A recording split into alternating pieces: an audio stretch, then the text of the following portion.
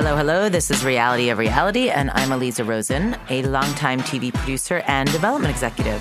Every week on the podcast, I talk to interesting people in all aspects of unscripted content. Today, it's an executive who works behind the scenes to quietly run one of the biggest production companies in our industry. Ryan Lochner is one of the youngest, most successful producers I've ever met. Her quiet, calm, and smart's what made her climb the ranks at Asylum Entertainment. From a low-level producer to the executive vice president of programming today, she's overseeing shows for major networks and helping keep the train on the tracks every day, which is not an easy feat. Ryan's road is interesting, not traditional at all. Started as a poor kid in North Dakota, film school at USC, onto one of the biggest competition reality series right out of college, and then climbing the ranks, sometimes reluctantly, and then grabbing the bull by its horns at Asylum. It's one of the most inspiring stories I've heard on the podcast to date. Hi. How's it going? It's going well. How's your morning? My morning, it's almost mid-morning. I've been up for hours. Oh, yeah, you're right. God, yeah. I'm like 5 hours of sleep, 2 podcasts behind me, 2 in front of me. Awesome. So you're in it to win it. I'm in it to win it. Right. We are plowing forward. My first woman of the morning, though. Oh, okay. I feel honored. I love doing the women because for some reason, it's disproportionate. I don't do enough. I think that's a bigger issue. I know. We need to talk about industry, that. Yeah. Time's up, baby.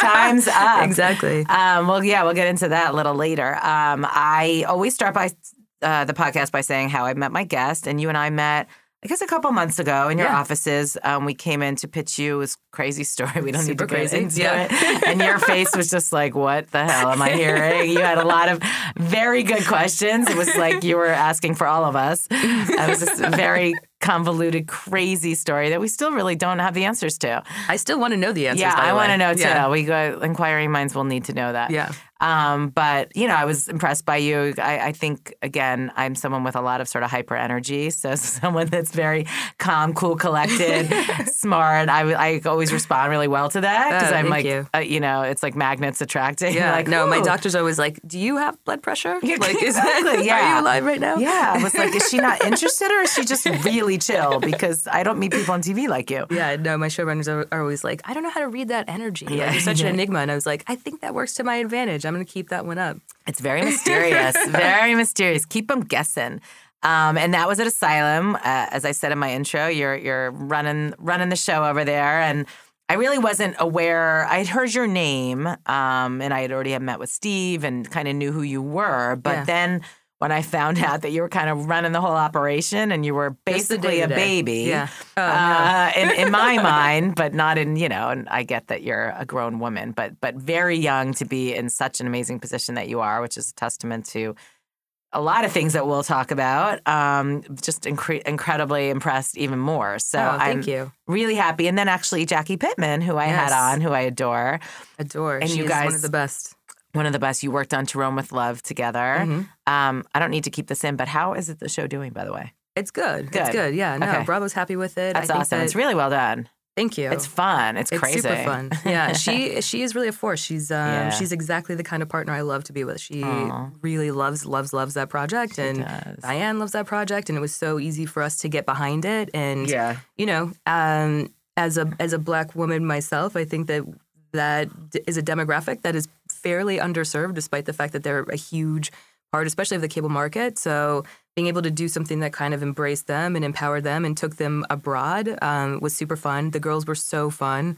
The show was so hard. It had an incredible date on it, but it was really just shooting in another country. Yeah. And by the time this airs, I don't know if it'll still be going on, but if you should watch it on Bravo. It's right after Real Housewives of Atlanta, and you can also watch it on demand. You can, but it's a lot of fun. You did a great job with casting. Some Thank you. Gorgeous women on there. Jesus Christ. And then there's like the woman from the cooking channel. Yeah. I'm like, how do I know this woman? That was like blew my mind, but I realized it was her. And then they got she wasn't married to that guy anymore. I know. That was the whole drama. She hadn't shared her story. She wasn't sure if she really wanted to. And then, she delved into that and goes on. She has a really remarkable journey. I think they all do, but she's a great journey in the show. Yeah. So anyway, so Jackie emailed me out of the blue over Christmas break with the headline, with the subject of the email, Ryan Lochner.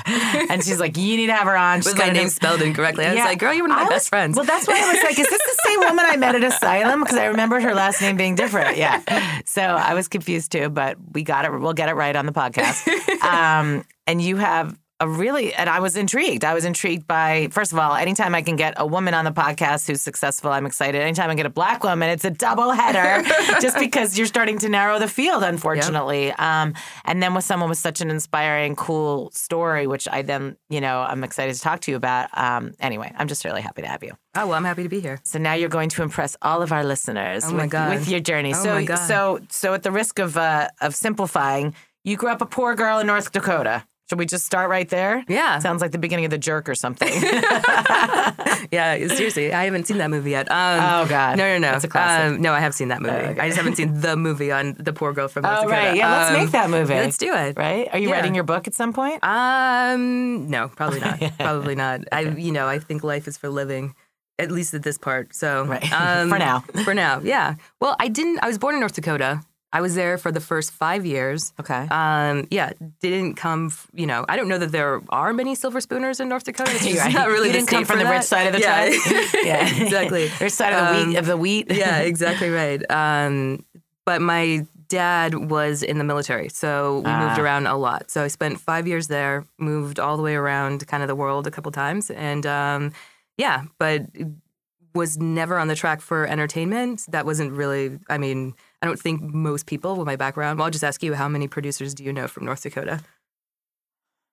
I think 0. Honestly, I needed a minute, but I think, as far as I know, 0. Yeah, exactly. I'm sure they exist, but I don't know who they are. No. A lot from Connecticut, we're finding out, but yeah, not there North are tons Dakota. from Connecticut. Yeah, tons from Connecticut. Yeah, there's literally true. a Connecticut racket happening. Yeah, I know.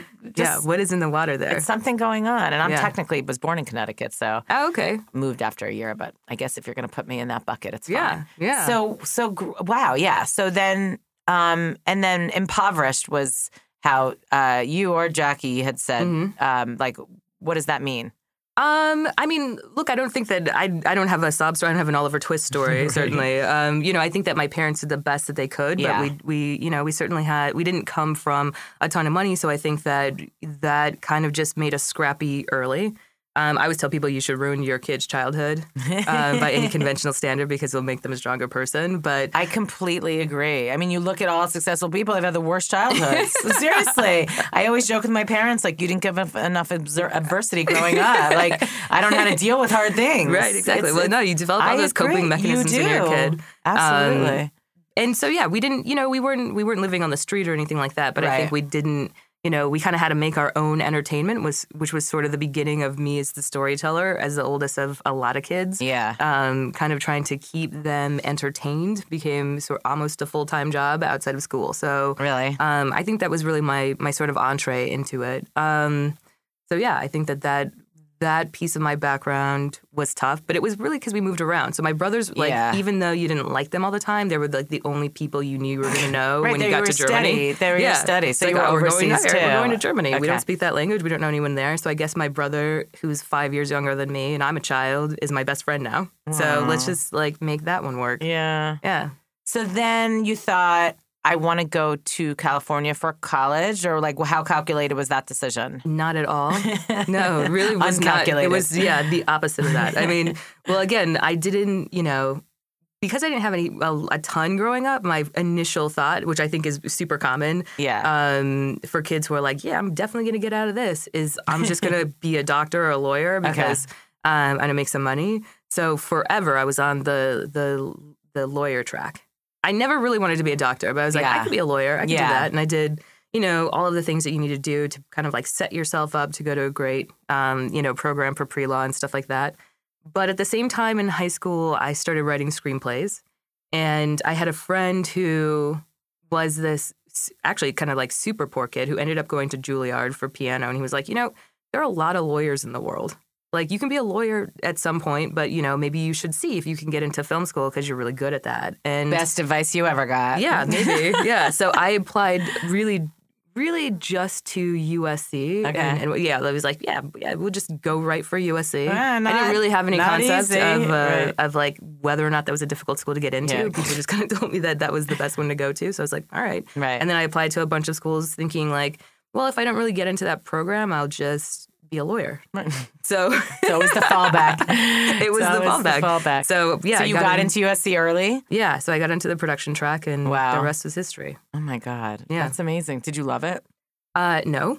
Awesome. Yes and no. I think I really, really liked the school. I think that it was really a culture shock for me, which is funny because I'd lived in a lot of different cultures, so I didn't think that could happen necessarily. Right. You thought I can adapt to any environment because I've been doing that. Right. I think that the thing that really hit me as a freshman was how all-consuming the idea of production was for so many of the kids who were on my track. And there were not many. You know, they only picked 50 kids. Yeah. So it was like these 50 kids who were really obsessed with, like, they just watched movies all the time. And they watched all this stuff all the time. And it was really shocking to me because I have never been that kid. I'm always like, well, when are we going to do math and science and read? And like, you know, it was like, I kind of... That's funny. I didn't recognize like how that track would really affect me. So I actually really fell in love with Italian my freshman year. It all really, I fell in love with love. Yeah, exactly. No, I'm telling you, that is the perfect show for me. Actually. Well, really, I fell in love with my professor of Italian. Okay, let's be clear. This very tall Florentine man. I was like, oh my God, he's so cute. And I was like, yeah, I could major in this. So I picked up a second major. And I think that the Italian balancing out the cinema was actually what kept me on that track, was that I needed some other community who wasn't like obsessed with like critical studies. Yeah. You know what I mean? I was like, I love the film too. And, you know, I want to talk, but I think that it all came down to shots and angles. And for me, and I think that this is a really big piece of why I wanted to come to move into the unscripted piece of it, was because, you know, look, I love a good camera and I love putting a good team together and I love getting a DP and a director who are obsessed with things like that. Yeah. But I don't want to be obsessed with things like that. I'm always obsessed with the context and the story and what's driving these people, what's driving these characters, what's driving these women, why do they want to go there. And so the social context of the films that we were watching was really what was important to me. And I, you know, breaking it down into like, you know, what lens someone used was just like the opposite of what I was interested in. Yeah. So I totally hear you. I was like, oh my God, are we still in this class? I feel the same way. Yeah, like eyes glaze over. And it's funny because I always liked math and science and those kind of like technical things. But to me, again, there's like a story to that. And I'm like, I don't care about this piece of glass. Like, I just make it look pretty. I just love that you love it. Yeah, like, exactly. You know what I mean? And I know where I want to get. What the final product is. Yeah, totally. Yeah. It's like, you're going to figure out how we get from A to Z and I'm going to empower you to do that. I trust you entirely. Totally. Yeah. So, okay. So you graduate college, and of Italian and film major. So you were set up to be Fellini. Yeah. Yeah, exactly. I was like, at some point I will definitely move to Rome. Right. I just didn't realize it would be for a Bravo show. That's hysterical. So then TV happens kind of right away. Yeah. Tell us that. Well, how that happened. It happened by accident, actually. As most things do. Yeah, exactly. So I had figured out how to, I hadn't really figured out how to. I had just decided not to do work study and that instead I would take this loan because I had calculated that if I did that, then I could save the money from the loan and just get a job during school. So I was like, okay, this is what my kind of nest egg, my like safety parachute will be after college. So I had enough money, I think, to like live out here for maybe like 2 weeks or like a month. I was like, and then otherwise I'd have to move back to El Paso, which is where I went to high school, which is where my mom was living. And I was like, that is not an answer. Like I can't actually go back to, like I love El Paso, but I can't go back there. Like that, actually, you're not going to become a film and TV producer there. Right. So I was doing a bunch of, like, I would do any gig. I was like on every really terrible music video that happened in the summer of 2006.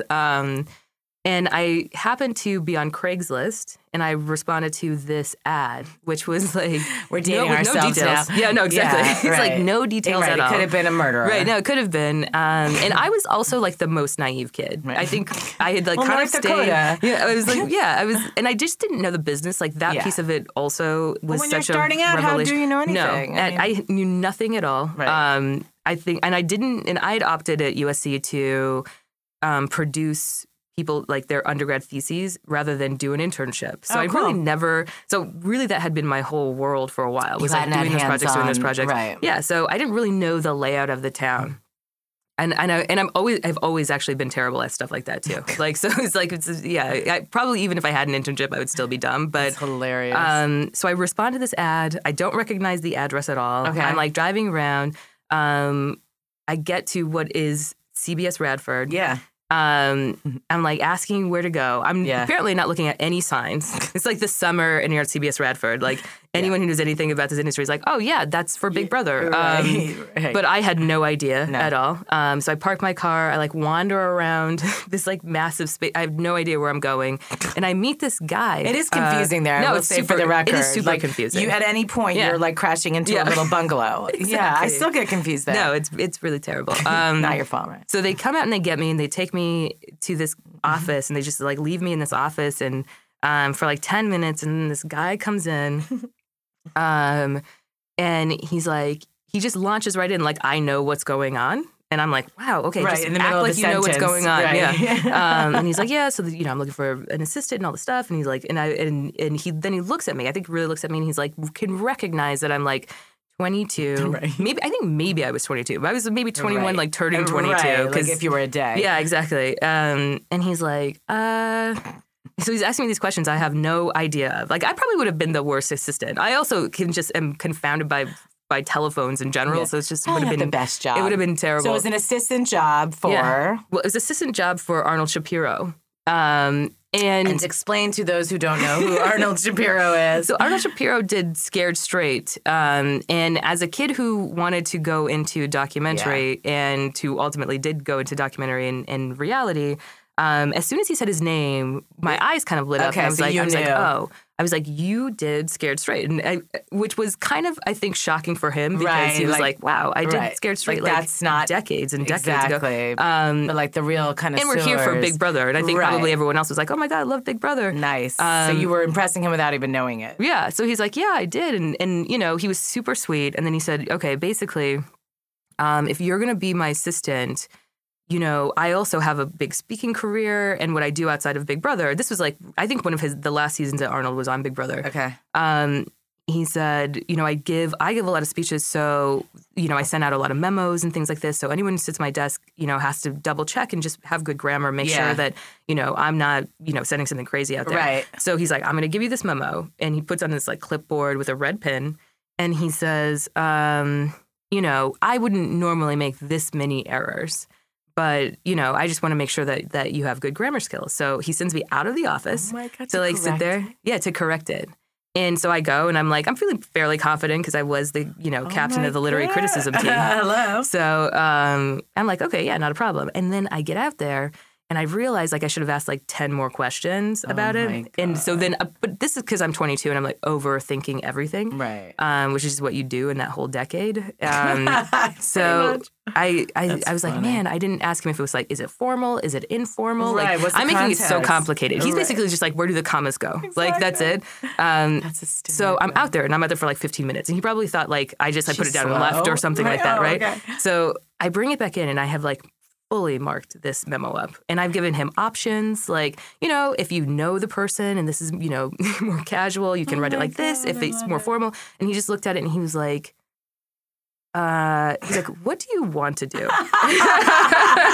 And I'm like, I want to be a producer. I want to do what you do. And he's like, then my desk is not the right place because I do all these speeches. Most of it's just like, you know, it's not even in television anymore because I've got this other world that I'm crafting and stuff like that. So he walked me downstairs to the post department and said, you should hire this kid.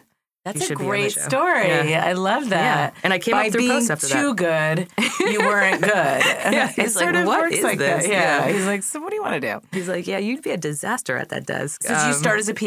I did. On Big Brother? Yep. Were you like, what? I mean, was that a big show even then? Oh, yeah. No, it was huge. This was the All-Star season. Your friends must have been like, what? Yeah. That's your first job in television? Yeah, yeah. And then I got some of them on it as PAs as well. And I moved up on that to be the post coordinator, one of them.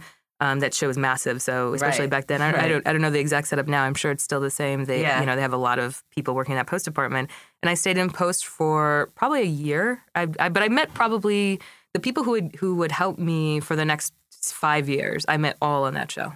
And that's such a lesson, too, which is like when you're in the trenches and you're working hard, those are going to be your people. They are. I mean, hopefully. Yeah. And so what was your biggest lesson during that time working on that first job? You know what? It was interesting because Big Brother Big Brother was one of these shows because back then, and I think it's a little bit different now, but back then they were basically recording to these DVDs and they would break every 4 hours. So in between those 4 hours, there'd sometimes be lulls for people like the PAs or the coordinators, something like that. And then, all the tapes would pop and there was like a million different things that you had to do really quickly. Right. So, and I am not good at being bored. Like I hate it. There's nothing I hate more. In the same so way. I'm like, I'll do anything. Like, so my job would be done and I would go to the producers, and, kind of ask them like what they were doing. Could I help them? And, they could be like, I need an ID shot, this person in this room, looking at this person that kind of has this vibe. And so then I would look for their stuff. And that's how I met a producer named Kenny Rosen, who I then worked for a number of seasons on Hell's Kitchen. But I asked him, I think, basically, how do I become a producer? Like, how do I get that job? And he said, what I think is probably one of the smartest things, and just the truest, but to a 22-year-old, it was a revelation. Yeah. Was just like, how you get the next job? He said, do that job. And then someone will recognize that you are doing it, that you can do it, and that you're willing to do it without being like pat on the back, and they'll hire you for it. And I feel like I give that piece of advice to people the most because, totally agree. I have an open door policy at the company. And so, I talk to our youngsters PAs and coordinators and stuff like that, just about like what they want to do. And they always ask me the same questions. And the kids who really get that are the ones who I know will make it. I completely agree. I mean, the best experience is doing it. You have to. I mean, you really have, and you can't skip, and you can't take shortcuts. Yeah. Because when you do, there's going to be big. I mean, you can catch up. Yeah. But there's a lot of things that like there are lapses or that you just like sometimes you can't make up for that real experience. It's true. I think the fake it till you make it piece always kind of catches up to you. Yeah, and look, everybody does to an extent. Yeah. If you're successful, you've probably faked it till you make it just because you hopefully are rising quickly and you're not toiling as a PA for 17 years. You know what I mean? Exactly. So there's always that like, I don't know what I'm doing. Okay, now I do. Yeah. But you still have to do it. You just jump it. Yes, that's exactly right. You still have to do it. So you then went on to sort of this competition reality world with Big Brother and Hell's Kitchen, Bachelorette. That's a whole other thing, right? Like it's a whole other thing. Yeah. I didn't realize it was a whole other it was the only thing I knew. Right. So in my world, there's like, this is just how it goes. Things, right. Yeah. There's like, what do you mean? Like, and I thought about it very specifically because it came from the tail end of that Big Brother world. I eventually went back to Big Brother on the story side, on the producer side. And I had kind of traveled with that group because that group was, we'd do Big Brother and then you'd go to like Hell's Kitchen. Yeah. And it was kind of maybe before Kitchen Nightmares or Kitchen Nightmares eventually came in there, but it was kind of like that circuit that you would do. Yeah. So they all kind of produced the same way. I met a great producer, Jeff Hyman, who I worked with at a company called Mess Media on this small show for ESPN2 called Madden Nation. Okay. And I was the post coordinator for that. Huh. And it was I think it was what I did right after Big Brother 7, actually. Oh my God. And, he was a producer and I did the same thing. I was like, I want to learn how to do these like string. Like I knew the Avid from USC. Okay. But I didn't necessarily know like, oh, this is how you prepare something for an editor. And he really spent the time to sit down with me and say like, this is how you do it. Wow. And so in my mind, there was like, this is how you make a script. You make a paper script and you cut it down and you give it to your editor and you give, you do these things. And that's kind of how all of those shows worked, at least back then. Right. Because not everybody knew the Avid. So it was like these paper scripts. And then on Big Brother, you just didn't have the time. You didn't have the time to go through all that stuff. Right in there. You had to make decisions. And I lament the day that we lost the paper script. I always tell people I'm like moments away from making everybody at the company do them because you just make better decisions. It's funny that you say that because I've always been the paper script person too. And I found in the last few years, the editors just throw it out. They don't even look at it. I'm like, I wrote it for a reason. I want you to actually make this. Yeah. Not that they shouldn't put in their own stuff, but like, this is the structure I want. These are the bites I want. So you were in broadcast. I mean, those were all broadcast, big, the big budget broadcast shows. Big teams, Big teams, big craft services. Yep, exactly. Whole other world. So at some point you then jumped to the cable side. The cable side, So then like what happened? Was that by accident? It wasn't by accident. I think that I'd always been interested in the storytelling that was happening in cable. I think that the truth was that's what I watched more often than not. Like I love those really scrappy doc follows that were kind of, in the early 2000s were really well received. Intervention I loved and things like that. Yeah. Just telling that story, sticking with someone for that long, I always thought was great. I mean, what was great about Competition was that it really was the social experiment. I mean, those systems and the production companies who do them and the guys who lead those companies really have such a vision for how it's going to go before it even happens. Like the idea that we don't, that we would be doing this doc follow where we didn't have like a 48-page Bible and a competition in the middle and like a reward and punishment. I was like, wait, what are we going to do? And it was like, well, we don't know. And I thought that freedom was really kind of amazing. So I wanted to experience that. And I got the opportunity actually with my first show with Asylum with Steve and Jonathan on a show for TLC called Addicted. And that was a totally, totally different experience. And what was that show? So that show was, if you think about Intervention as the show that's kind of from the sober perspective, like it's kind of like, here's my plea for my son or daughter or my wife, my husband, my mom, whatever it is, like you invest in I want this addict to get help because I want their family to be better, that unit to be remade. And you spend the time with the addict, but they're so loaded and they don't know that this intervention is coming, right? Right. So Addicted is a little bit the reverse, which is the addict had to be the one that reached out to us. They knew that there was an intervention coming.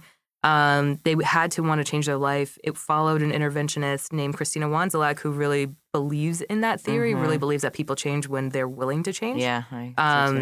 So we followed her and some of her clients, mainly in the Bay Area. It was a super scrappy show. What was it like to be with addicts that were that deep into their addiction? In that first season, I did just the post side of it. But to watch their lives unfold, because it was really, we were with them the entire time. And I watched, all of that footage on a loop, which is just like, was it depressing?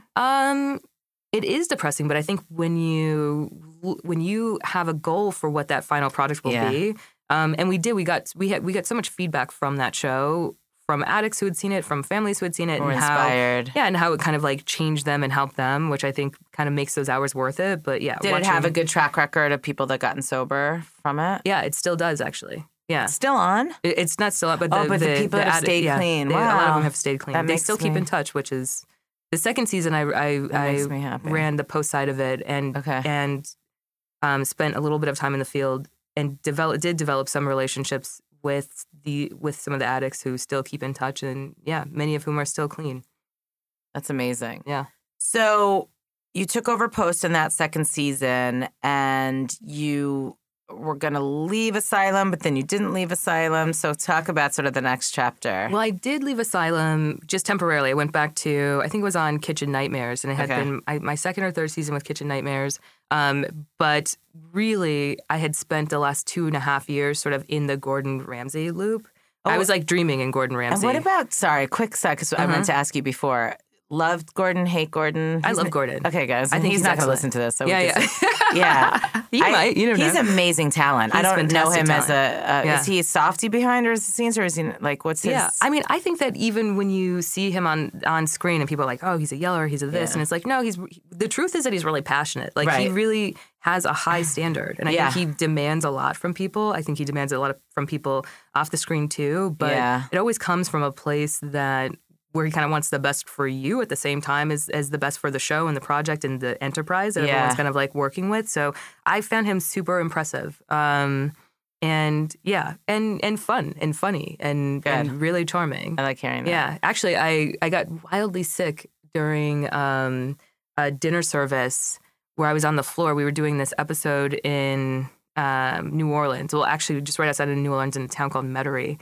And I wasn't feeling well. I have the preface to it is I have a pork intolerance.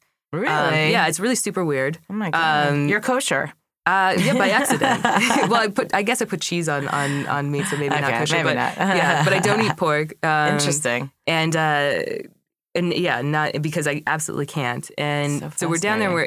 But we're like in New Orleans essentially. So all of the catering basically has pork in it. Everything's fried and all this stuff. So I was like, well, let me just try the veggie pasta and let me just keep it easy.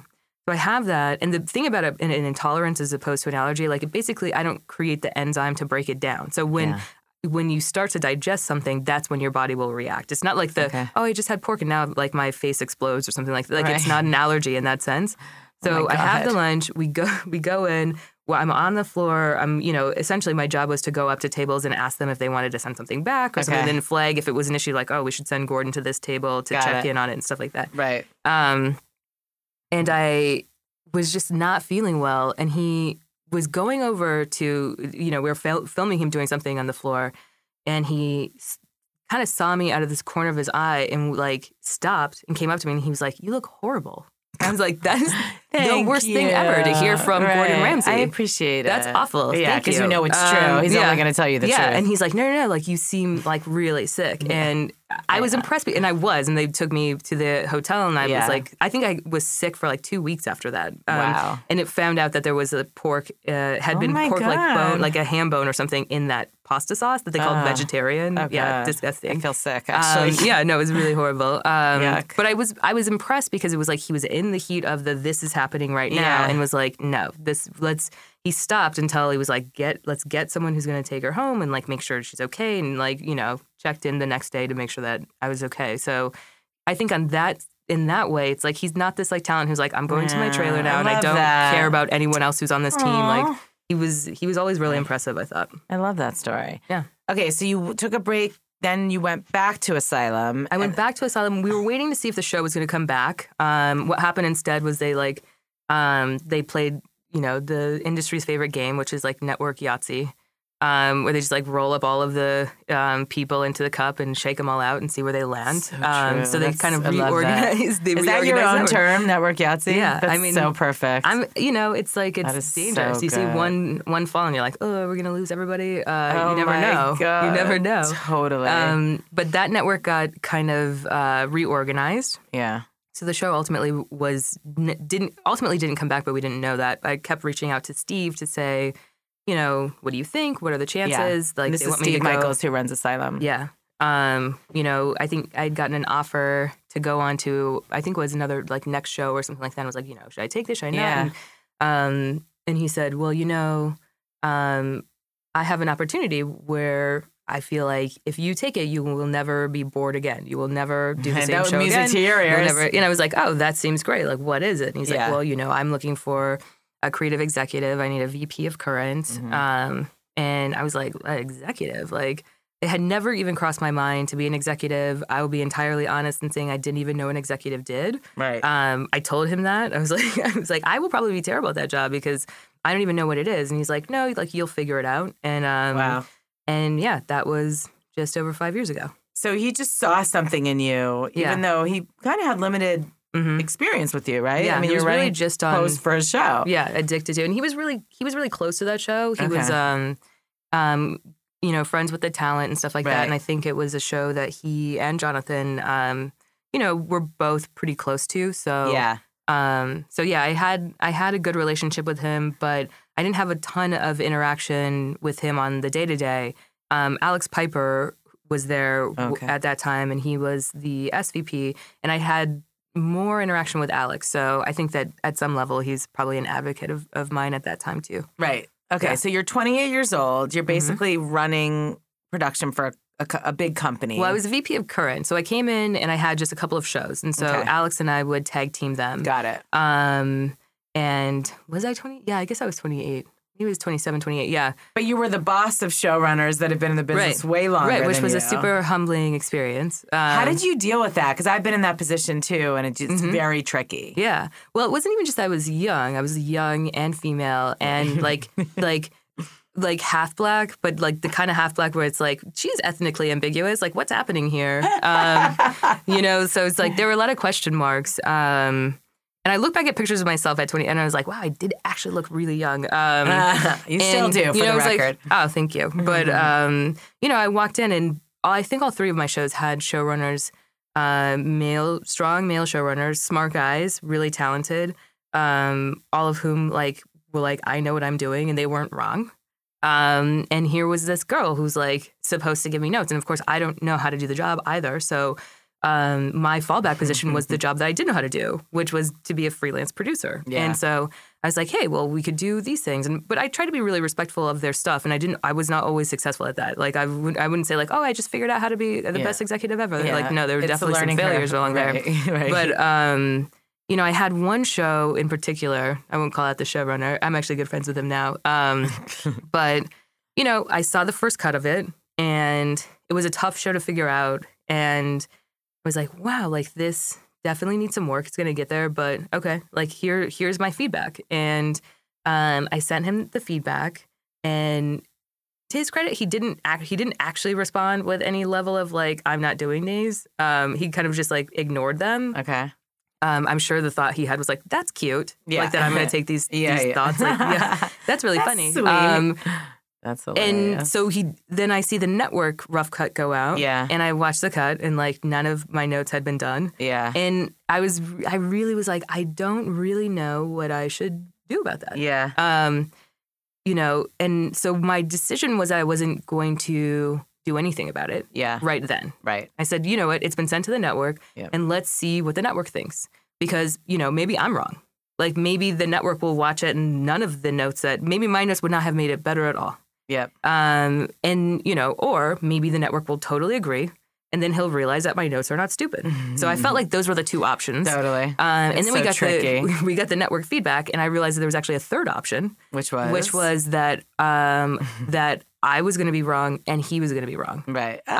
So like there were things what I didn't really understand at that point, having been a freelance producer, where your entire focus is really on like, how can I make the best content that I would make? I think that sometimes you forget that piece that the network is supposed to give you, which is, this is what our demographic wants. This is what works on our channel. Right. You're not just making a show in a vacuum. This is the language of our network, right? And so what we got back was kind of this is the language of our network piece of it that I had never really considered. And I was like, oh, that is really great feedback. And let me put that into my lens for how I watch the show moving forward.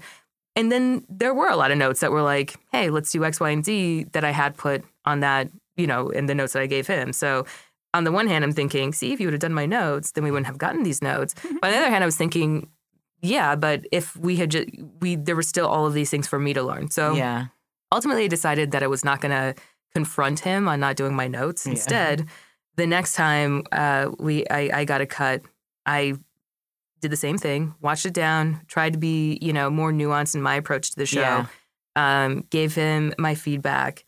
And that time he got my feedback, came in, had a conversation about it. We talked about, this is what we're going to do. And we did it. And we were a team kind of moving forward. And I think about what I could have done, which was I could have just been like, I'm the boss of this, and I represent the company, and we pay all this money. And I think a lot of times things like that do happen. And, absolutely. And I'm not going to tell you that I've been absolutely perfect, have the perfect track record with that either. But I think what I've really learned is that it's not, these have to be partnerships. Ultimately, it doesn't matter that we hire on the showrunner. The showrunner is a big title. And if that person doesn't feel like they're empowered to have, enough of their vision in it, they're just not going to get there. Absolutely. But as you said, it's a super tricky dance, right? Because ultimately, the network doesn't give a shit about the showrunner. Mm-hmm. I mean, in the sense that, like, it's Asylum. Yep. It's your ass on the line. It is. It's not even you. It's Steve Michaels and Jonathan. At that point, it's you're only as good as your last show. That showrunner will go on to do other stuff. Totally. Most likely, unless they have a horrible reputation. Yep.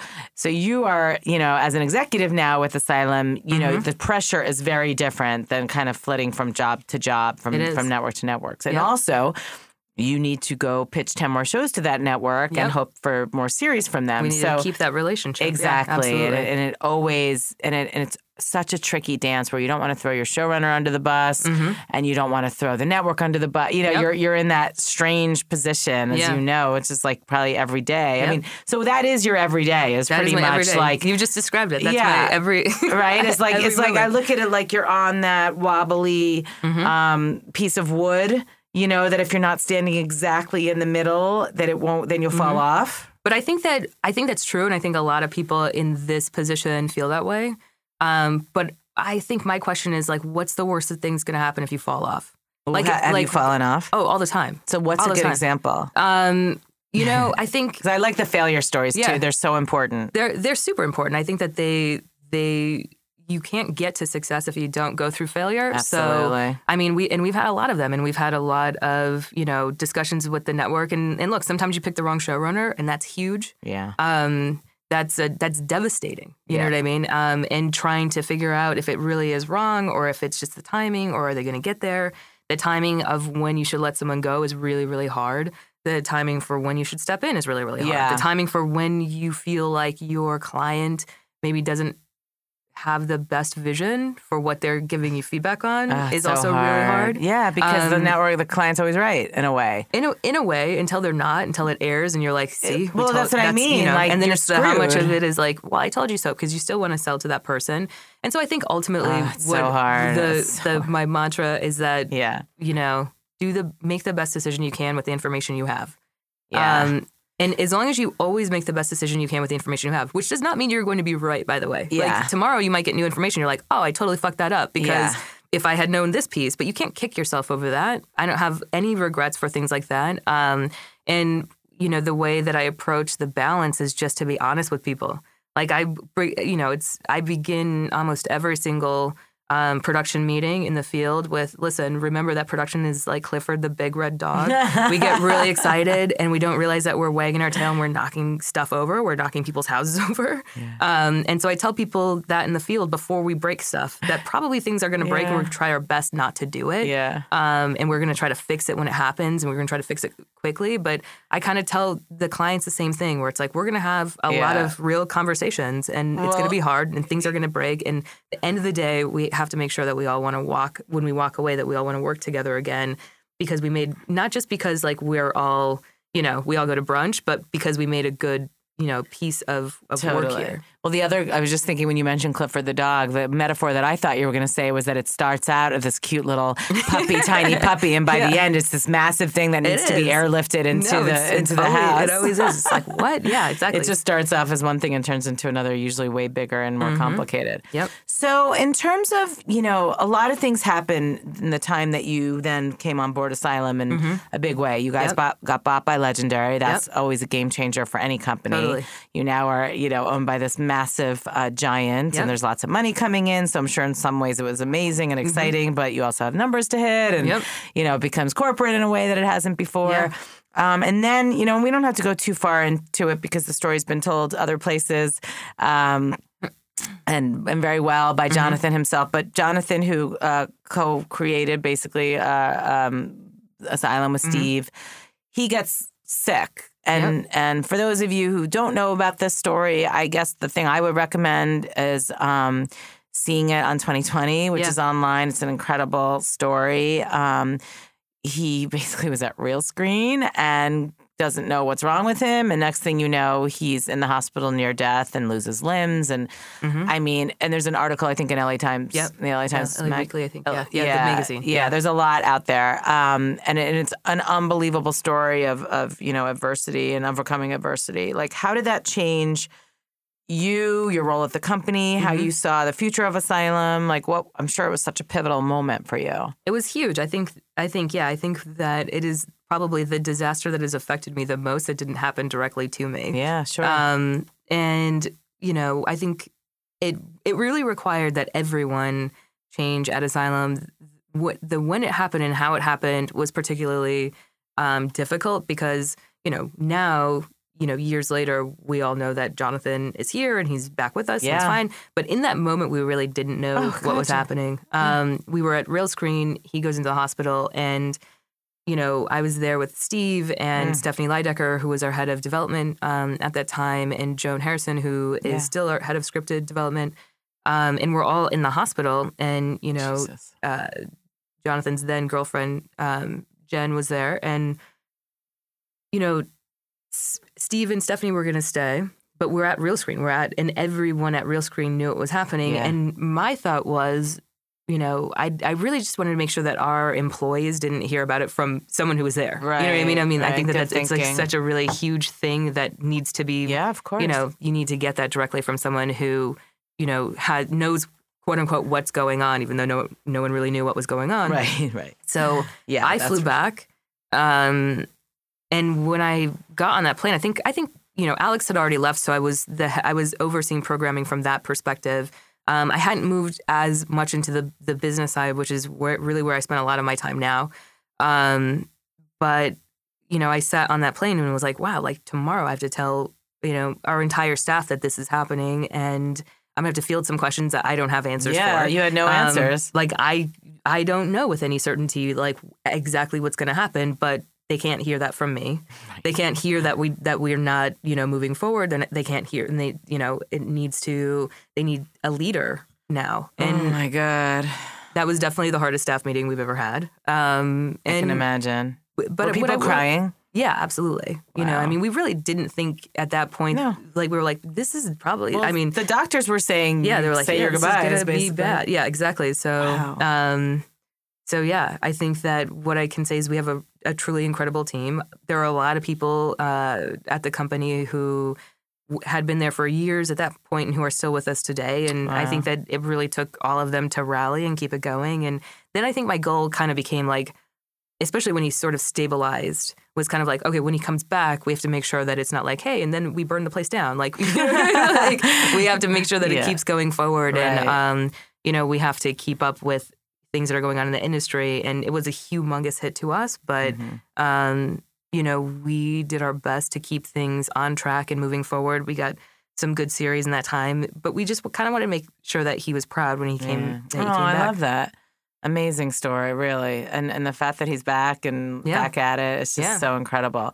So you mentioned that, at a certain point, your job kind of shifted to more of the business of it all. Mm-hmm. And so what does that mean? Does that mean dealing with budgets and contracts and talent and network stuff? All of the fun stuff. Yeah, all the good legal, I bet. Yeah. And are you, did you find that you're actually really good at it? Yeah, it's funny because I think about this. I tease Steve about this a lot. I said, when he wanted me to come over and be a VP, I said, okay, well, I'll try it, but I have to tell you, I have never wanted to be an executive. Like I said, I didn't really know what that meant, but I didn't think it meant anything great, I'll be honest with you. Yeah. Like, to me, it was like the executives were the people that freelancers always complained about. The suits. Yeah, and it was like, here's just another, asshole giving notes and stuff like that. And I think that from a freelance perspective, that's really, I'm like, what do they even do? You know what I mean? And then you go into the company side and you're like, oh, it's like there are company things that need to function and people have to be in charge of it. Yes. Otherwise, these shows actually can't happen. Which is not to overstate what I totally the executives like. We're not superheroes, but no, but there's a lot that goes on that you think is magical. Yeah, you think is magical, and when you get back there, you're like, oh, it's like a little bit like the Wizard of Oz. You're like, oh, this is how it's done. That's so crazy, glamorous, right? But I think when we came under Legendary, it did become more corporate, and that just meant that we had to dial things in and dial things up and side, and and the industry really took a shift. And I think that it was I think it was the best time to take that on. It was really, it was really interesting to me. I thought, I'll just do this for a little while and then I'll be back to being mainly like the creative producer and stuff like that. But what I realized is I had a really strong creative team, and I brought another person in, James McNabb, who I adore, and he is a huge part of our team and has taken a lot of that kind of like creative. So I would do kind of our really big projects from a creative standpoint, but I really trust my team entirely. Like, and I take, if they do something, if they, it's like, this happened and it's awful. I'm like, well, that's on me. Like, that's my team. We'll figure it out. Like, I just know that they have such great judgment. They're never going to do something that we can't, like, if the train goes off the tracks, like, whatever, trains go off tracks. Like, let's put them back up there. Let's keep it moving. I think that our content's gotten so much stronger. I think that they're a big part of it. I think, we hire stronger and stronger people. I think there are stronger and stronger people in the industry. So I'm really proud of what we've been able to do in the last couple of years, even with me shifting over to do more of, a little bit in the deal part of it, but also just how does this place function? I think that what I learned in that was like, that I really like to build machines. And so I look at it like that's what I do. Like my creative input on most of our shows is kind of to say like how should we build? Like how should we build it up front so that we don't have to ask ourselves how we're supposed to be building it in the middle, which happens a lot. You know what I mean? It's absolutely. like, hey, it's got to be on the air tomorrow. And you're like, we'll just figure it out as we go. And it's like, I'm so tired of figure it out as you go. I'm such a process person because I think that if you can put the process in place up front, then the creatives actually get to be creative for longer. That's great thinking, yeah. But I think it also comes from, the days that I worked, at A. Smith and saw kind of like how Arthur would run that machine. Where it's like, we really did do 48-page Bibles for those shows. Wow. So it was just such a well-oiled machine. It was such a well-oiled machine. And I was like, you know what? That is what I can contribute here. That's what awesome. That is really what I'm good at. Like, let's build. And, as budgets have gotten smaller and the turnaround is tighter and, people definitely don't want to take less and they want to have the same team. It's like, well, how do you balance all of those things? Like, how do you, it's not easy, but it gets easier if you're willing to put a process in place, if you're willing to say, like, this is what we can do and this is what we can't do, and be clear with expectations up front. So that really has become a big piece of what I do at the company. So we are unfortunately running out of time. So I want to get to sort of like where you feel things are now in our industry and how are you adapting to some of the shifts? I mean, I think there's a lot of producers that are feeling frustrated, that it's a tough time. So where do you think we are? Where are we going? I think that a year ago, I would have said we're going to hell in a handbasket. And I was like, how fast can I get out of this industry and like move to South America? That was like a real life. Seemed like a good plan. Yeah, it was. I really made that plan. I have that. I still have that backup plan. I'm happy to. I always tell people, like, is today the day I'm fired? Because I'm going to South America. But I think now my perspective is, I'm so encouraged by the technology that we have. I'm so excited about the new platforms. We have a new show with Facebook that we're putting together that I'm really excited about. Nice. I think that there are platforms getting into the game who are like, let's leverage this, and it doesn't have to be super traditional. And I think that will help shake up the more traditional networks who also, in my view, don't necessarily have to be so traditional. Mm-hmm. And so I think that, I think it's the best in the worst time to be in the business. I think it's the best time if you're willing to be nimble. I think nimble is the headline for 2018. Yeah. I think that, and if you're willing to embrace change, and a lot of people have a really tough time with change. Yeah. What's the stuff that gets you out of bed in the morning? Besides coffee. Yeah, seriously, you need it. An IV of coffee. I think the stuff that gets me out of bed in the morning is that I feel like there have never been better projects. And there have never been better projects coming from more diverse places. Right. I think that the true need of the industry right now is diversity. And I don't just say that as like a mixed race woman. I don't even mean it on the level of gender and race in particular. I think that there needs to be a cognitive diversity. I think we need to wake up to that. I think 2017 was a really dynamic year. I think that it's been called a lot of things, but I think you can't deny that it was super dynamic. It was a wake-up call. And seismic shift is what I call it. Yeah, huge. And I think that we can live in all of the negative of that, or we can recognize that there's some super upside. Absolutely agree. Or we can create the upside. I 100%. I think there's never a better time after a seismic shift 100%. To turn it into an opportunity. Right. Who wants to be miserable? No. I can't sign up for that. Let's do shit. Let's make it happen. Let's get it done. And I think you've seen the ripple of that throughout the industry right now. And I'm excited. I think that's what gets me out of and I think it's the best time to be partners. The idea of collaboration, this has always been such a combative industry. I think that, we have turned certain things into blood sports. Yeah. And I don't know why. I think just I kind of wake up to question that every day, going like, can't we just... I know, but I think you're right. I think that's shifting too, because I think we realize we're all in it together and like better to... because we're not going to make it otherwise. Exactly. Yeah. You got to keep your enemies close. You have to. Well, this has been so great, Ryan. Thank you. And, you're an inspiration, I think, to a lot of people. Thanks. So keep doing what you're doing. Thank you. And keep this podcast going. It's super fun. I'll keep doing it. As long as I have guests, I'll keep doing it. Thanks. Thank you.